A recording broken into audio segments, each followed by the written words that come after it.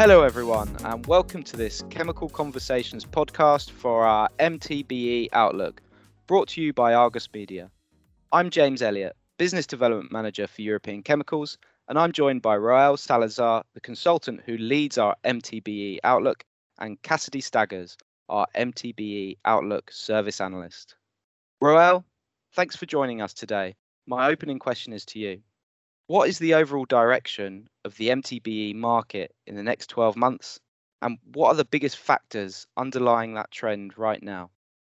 Yes, thank you, James.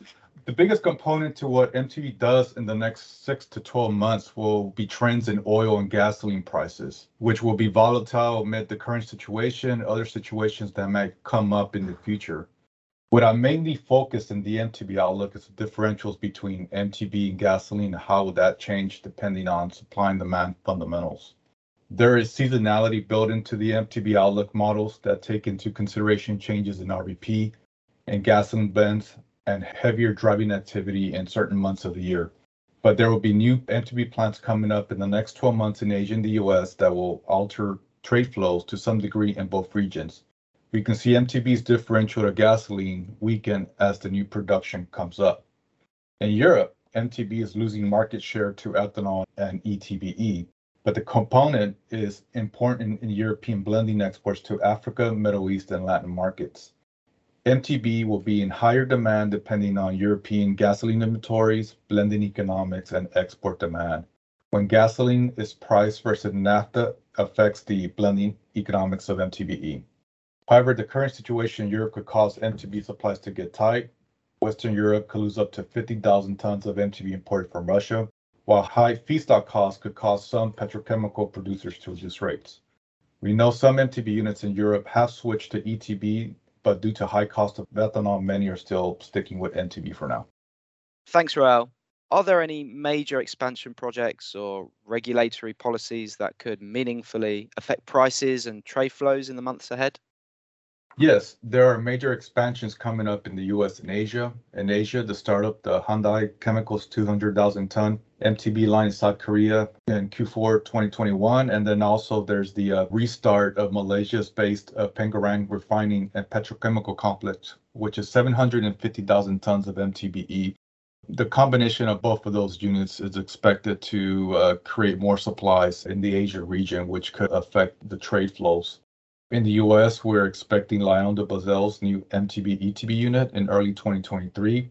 The actual net MTBE-ETBE production for this plant will depend on the market situation. However, we are expecting that any MTBE or ETBE imports in the US will be heavily reduced. MTBE trade flows to Latin America from the US and ETBE trade flows will not change much, but we could see some of the out of the ordinary exports to Asia or Europe if US supplies are long. As for regulatory policies, implementation of biofuel blending requirements have reduced MTBE demand in the past 20 years. Many of these policies are already in place, and we don't expect any big changes in the next few months.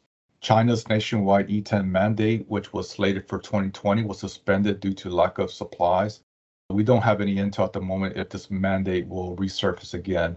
In Europe, some countries implemented E10 gasoline pumps in order to meet the biofuel mandates. Although this has reduced MTBE demand, it has boosted demand for ETBE as it contains ethanol. We should continue to see higher E10 market share in Europe, but the overall trend is that gasoline demand will fall in the years to come. Okay, fantastic. Really interesting answer there. Let's shift gears now and consider our MTBE Outlook service itself. What is your favorite element of the MTBE Outlook? Maybe it's a piece of information or visual that readers might miss or might not recognize the deep relevance to the market.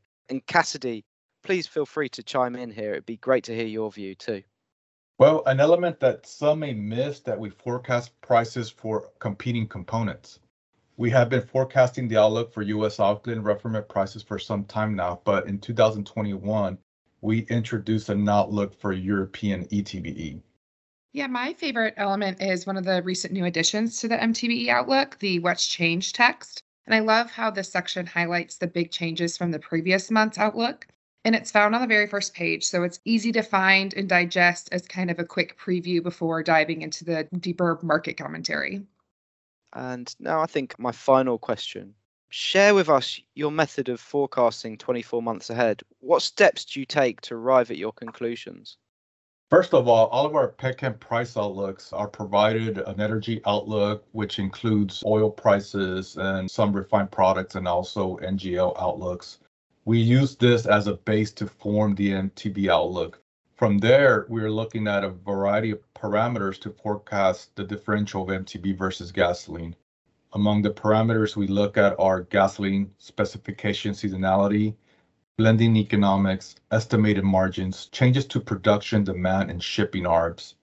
MTBE prices are heavily tied to changes in the energy market, so that makes MTBE rather difficult. What our readers should focus on is what are our forecasted spreads between gasoline and other products to get a good feel of what we're trying to forecast. Great, fantastic. Thanks for that, Rael. That's all we've got time for today. Thank you so much for listening. We hope you found it useful and insightful.